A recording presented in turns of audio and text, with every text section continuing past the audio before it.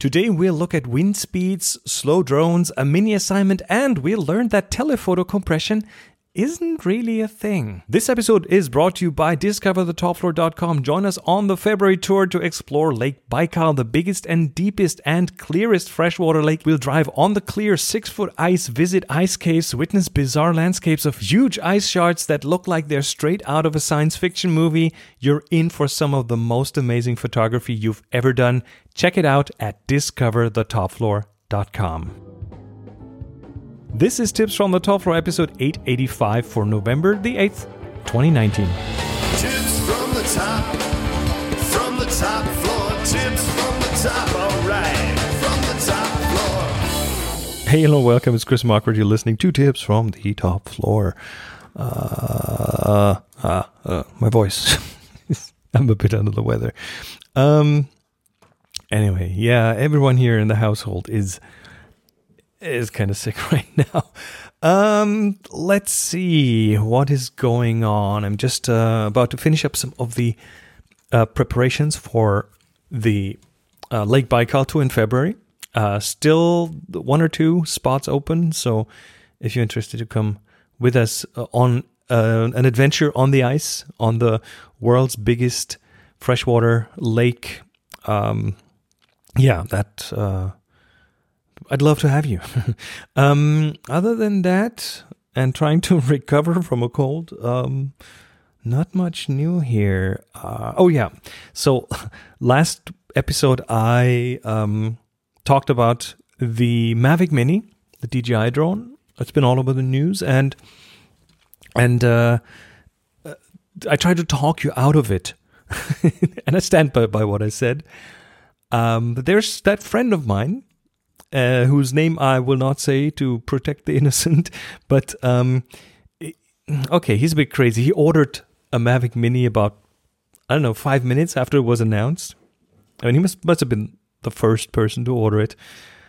But yeah, as I said, he's a bit crazy because for him, I would even dare to go as far as saying that for him, drones are almost like a disposable item because he already lost 2 of them. He sank them in some bodies of water. I wasn't there, but I've heard the stories, and I believe both times.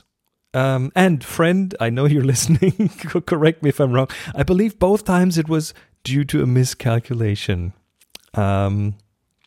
And you see, here's how these drones typically work. You control them with an app on your phone that's connected to the remote control that comes with the drone. This is DJI stuff, but a lot of other drones work that same way. And in this app, it will show you a bar on the top that represents the overall flight time that you have with the current battery. And as you use up the battery, that bar just shrinks and gives you remaining flight time in minutes. So if you fly the drone away from you, you'll have to make sure that you have enough battery for the drone to be able to come back to you, right? and the app will alert you if the battery is getting to the point where you need to return now, because otherwise the drone won't make it. I think DJIs are even smart enough to initiate return to home if you fail to heed the warning. So it'll automatically come back to you and land using GPS. Now, when it comes to that range, there are two big factors to factor into this. The number one is the question, are you over water or are you over land? Because you can overwrite this, right? It won't necessarily come back to you if you tell it, no, I think I got another minute or 2. So because if you're over land and the battery is really low, the drone will, when it gets to the point where it doesn't have enough energy to reliably be in the air, the drone will just land, It'll just try to land safely. So it'll slowly descend and I think DJI then drops a marker in the app. So you can later go try to get to that point if it's accessible and pick up the drone, right? So not too much of an issue. But if you're over water and you run out of battery, well, that would be the situation to avoid because your drone is gone. And I've seen footage by another friend who the drone sends footage back to the phone and the phone records it at a lower resolution, but it does record it. And I've seen that footage of a friend where the drone just couldn't come back to him and landed and then it sank. And that was it. But the second question, of course, is how is it possible that you get to that point, even if you don't override the warning and the return to home function, even if you let the drone do its thing? How is it possible that you get to the point where the drone cannot come back to you because there's ample warning from your app when you need to return? And that second factor is the wind, of course. Speed and direction of the wind. Because the app doesn't know any of this. So if you fly the drone away from you and it has the wind in its back, then when the battery's half full, it'll be further away than those 50% distance that it can still go. Because on the way back, it'll have to fly against the wind. which makes it really bad, right? Because you have to add or subtract the wind speed to the ground speed of the drone. And I believe that's what happened to my friend a couple of times. And again, actually 2 of my friends, both flew over water and both didn't take the wind into account. But even if you measure wind speed at ground level, even if you have a meter with you, the wind speed higher up where your drone flies is often different and usually faster. And sometimes by quite a margin, which exacerbates things even more. So you kind of want to build in some safety margin there. Don't go until it's almost too late. And let's look at the wind speeds those drones can handle, or the actual speeds that the drones can fly over land. Let's say there's no wind whatsoever. The Mavic Mini, the one we talked about, it does have several different flying modes. And those correspond with speeds from 4 meters per second to 13 meters per second. And the default, if you just turn it on out of the box, it flies at 8 meters per second, which, feels kind of decent, right? Take the next one up, the next bigger one, the Mavic Air. That's the one I'm flying. Well, that one flies in 2 different modes. Standard mode is 8 meters per second, and the sports mode is 19 meters per second. So instead of the maximum speed of 13, it's 19. And the Mavic 2 Pro, the bigger one, is 20 meters per second. So even faster. And if we look up, okay, meters per second won't tell you anything, right? What does that even mean? So if you look online, 4 meters per second, that would be a gentle breeze.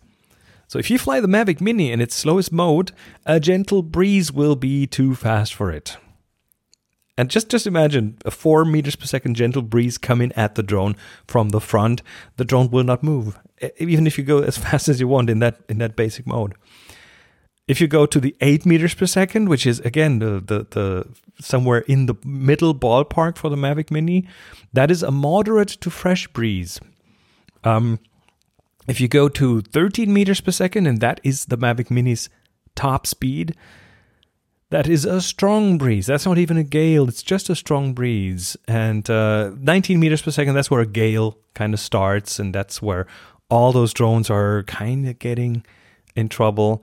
But you don't need amazingly fast wind speeds to not be able to fly the Mini anymore, or to not be able to return it home anymore. So, in short, my conclusion, the Mavic Mini has a much bigger chance to be affected by wind speeds than any other DJI drone on the market right now. And of course, I want to see statistics in a year or 2 from now, because that means that that more of these will fail, will get lost, and you'll definitely have fewer chances of actually flying it. Let me take a quick break for this week's sponsor, Acuity. Acuity is the online scheduling assistant that works 24/7 behind the scenes to fill your Calendar. A hands-off scheduling experience means you'll have more time to keep your hands on your camera. First, clients can quickly view your real-time availability and self-book their own appointments, reschedule with a click, and even pay online. From the moment clients book with you, Acuity offers support by automatically sending personalized booking confirmations and text reminders, which is super helpful when you're shooting off the grid and don't have time for any email ping pong. Acuity also collects everything you need to know about a client as soon as they book by asking them to fill out customizable intake forms when scheduling, keeping all of their information neat and tidy in one place. And the online assistant helps you reach clients where they already are on social media. With your Facebook business page or Instagram's booking button, your next client is only a click away. Save yourself from the day-to-day drudgery of having to keep up with your clients and your busy schedule by using Acuity Scheduling. Right now, you can get 45 days of Acuity Scheduling absolutely free, no credit card required, by going to acuityscheduling.com/topfloor. That's acuityscheduling.com/topfloor, and I thank them for the support. Okay, back to the drone, because I've just remembered one situation where I flew the Mavic Air up in Norway, northern Norway, up over the sea, like at, I don't know, 150 feet altitude, not that high. And the drone wasn't even anywhere near its battery limit, but just the fact that there was much stronger wind higher up at altitude, that meant that I had a really hard time making it come back to me at all. That was a bit of a scary thing. At its default setting, up there, the wind was so strong that it couldn't move against the wind at all. It would just drift away from me as hard as I tried. So I had to switch to sports mode to get kind of a bit more speed out of it. And that, of course, increased the battery consumption even more. So the only way to get it back to me was I had to lower the flying altitude, because lower down the wind wasn't as strong. So I just get the picture. The drone is flying at, I don't know, like 5 feet above the moving sea. The sea wasn't calm because, of course, these wind speeds make the sea foam a bit. So I was zipping across the sea at 5 feet height. And then, yeah, the effective speed, well, it was not zipping. That's the problem, because there still was a headwind. So the speed of the drone, the ground speed of the drone, was like something like 1 mile per hour. So those were probably the longest 5 minutes ever that I waited on my drone to come back.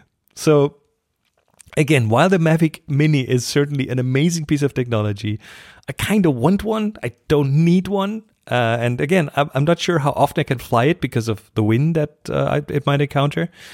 But despite it being this amazing piece of technology, here's my prediction, okay? Based on the fact that the Mini specifically targets new and inexperienced drone pilots, which, yeah, that will be the biggest customer group. And based on the fact that it doesn't even have like the extensive collision avoidance systems that most of the bigger ones have, I predict that the number of lost Mavic Minis will be dramatically higher than on any of the others. And yeah, I'd love to see those statistics. All right, enough about the drone. It's picture taking time. We do this every episode, and I want to formalize it a bit more. Because the mini assignment, no, I will not play the elevator music today. The mini assignment is something that we've been doing assignments on every week or every month on the Tech Guy radio show. So there's this radio show I'm a guest on every Sunday at 12:33 Pacific time, right afternoon. And we talk about photography, and I will also give out an assignment once a month, and then I look at the pictures when they come back. Now, I won't go that far, but I want you to show your pictures. And what we do there on the Tech Guy show is that for a while we've now been using the alphabet. Every episode we do another letter of the alphabet and do an assignment based on that. And I kind of want to steal that for this podcast. So today it's the letter A, and the assignment is aperture. Simple assignment. You'll need a camera for it that you can set to aperture priority. If you're shooting in automatic mode, that might be scary, but hey, try it. It's on Canon cameras, it's the AV mode. On other cameras, it's the A mode. Just look it up in your camera's manual. Aperture priority is the one you want to shoot in, and shoot 3 photos of the same thing from the same distance. But of course, shoot all 3 at different apertures. One at the most open, the biggest, the smallest number, one at the highest number, and one in the middle. And post them on any social media you like. And let's see what you can come up with. The official hashtag for the aperture assignment is TFTTF, hashtag assignment, hashtag aperture. We're almost at the main topic of the show, but before we do that, just a quick word from this week's sponsor, HoneyBook. It's what you've always dreamed of, right? You started your own business. You have no boss. You are the boss. But reality check, running your own business is hard. Thankfully, HoneyBook makes it easy. HoneyBook is an online business management tool that organizes your client communications, bookings, contracts, and invoices all in one place. It's perfect for freelancers, entrepreneurs, or small business owners that want to consolidate services they already use like QuickBooks, Google Suite, Excel, and MailChimp. With HoneyBook, you can automate your busy work. They have easy-to-use templates for emails, proposals, brochures, and invoices. They also have e-signatures and built-in automation to save you time and get you paid faster.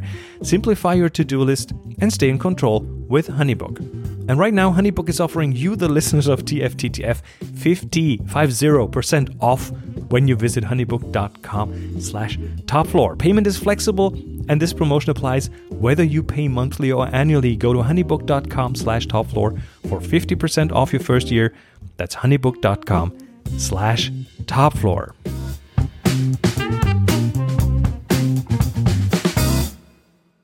All right, let's nerd out for a minute. Let's open up a new topic, and that topic is compression. And I'm not talking about JPEG compression to save data.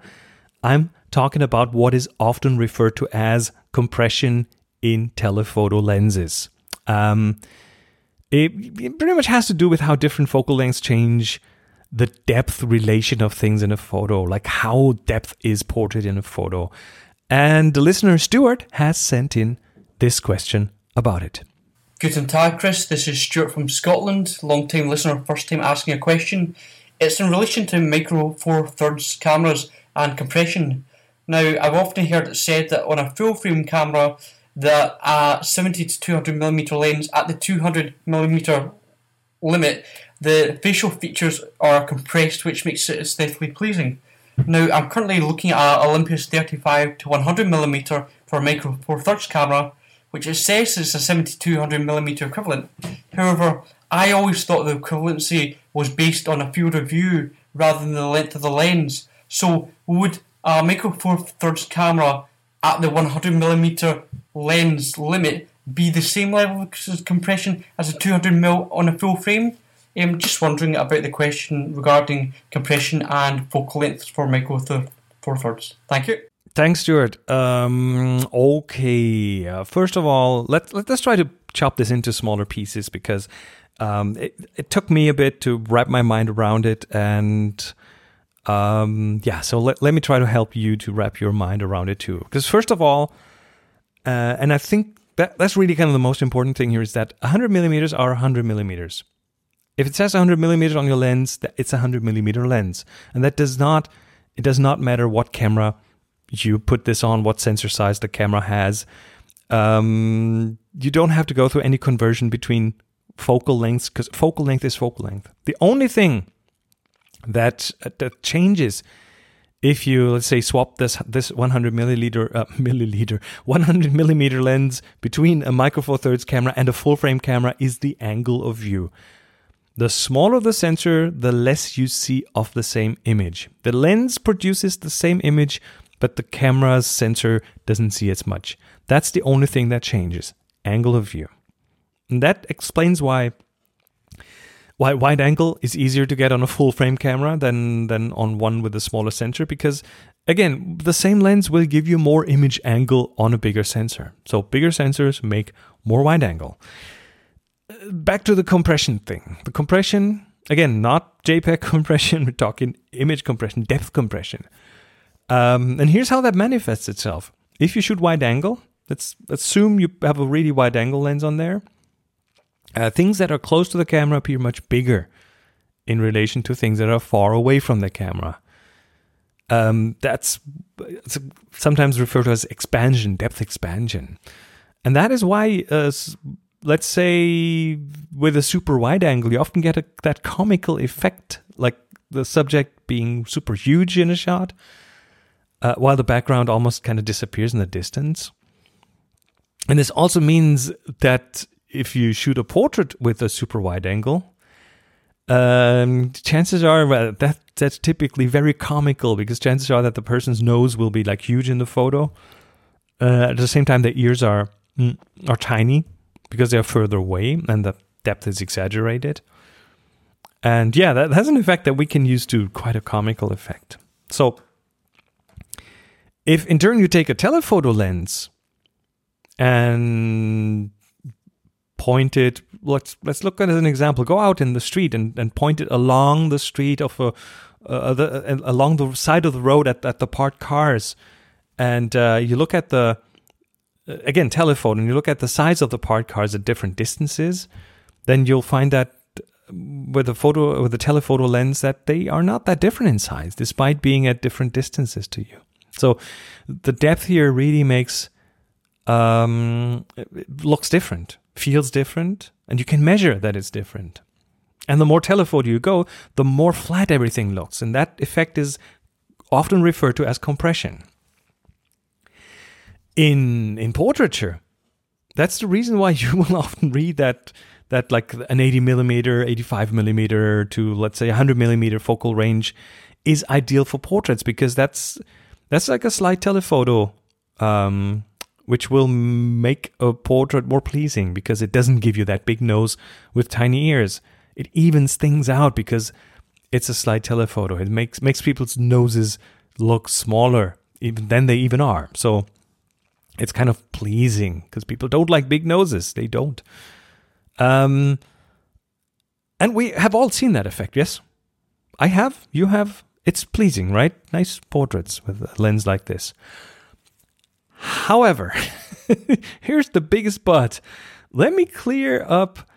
I think it's one of the biggest misconceptions in photography, because what we see often referred to as compression in a telephoto lens has nothing at all to do with the camera, and it has nothing at all to do with the focal length that is in use. Nothing at all.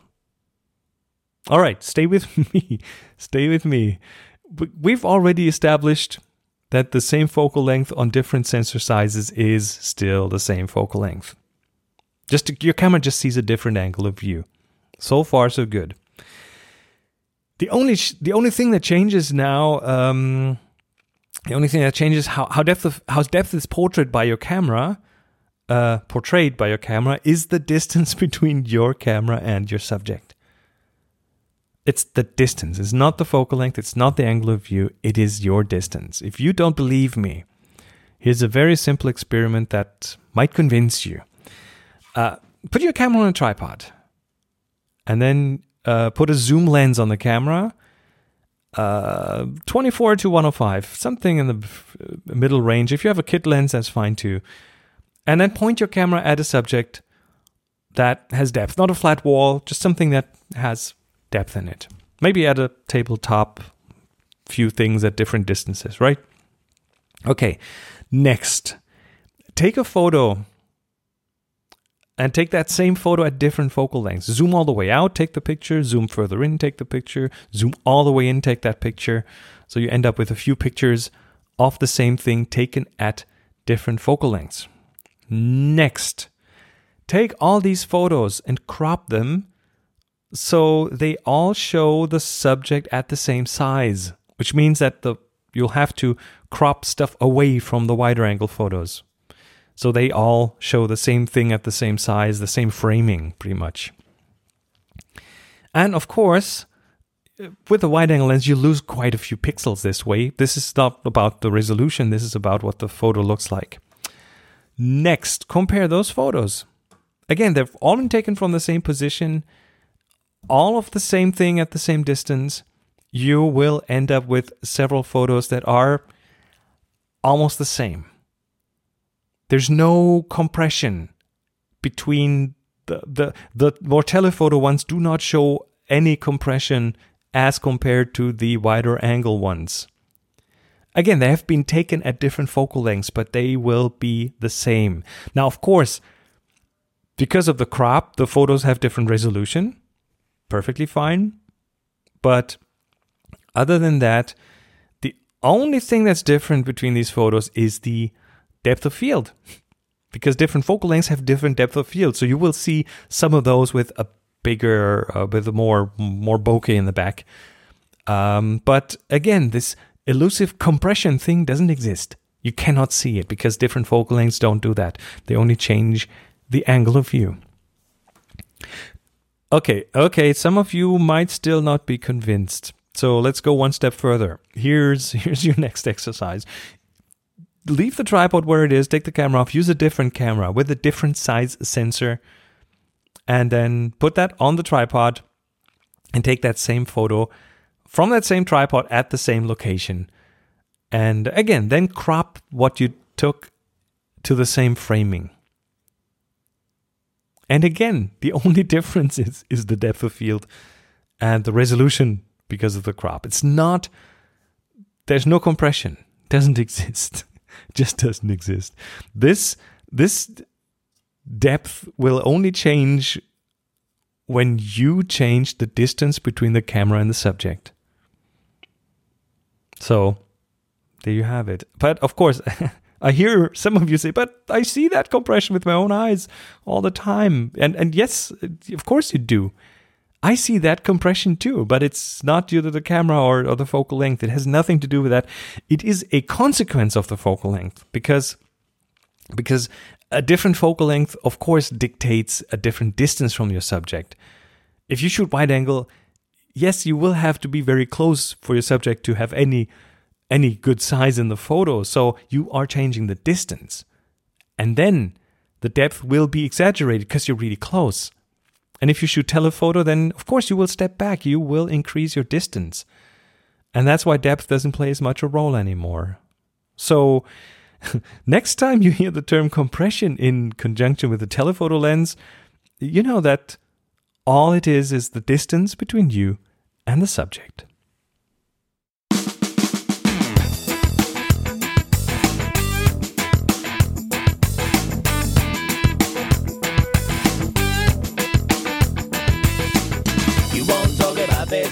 All right, make sure you keep an eye on that distance.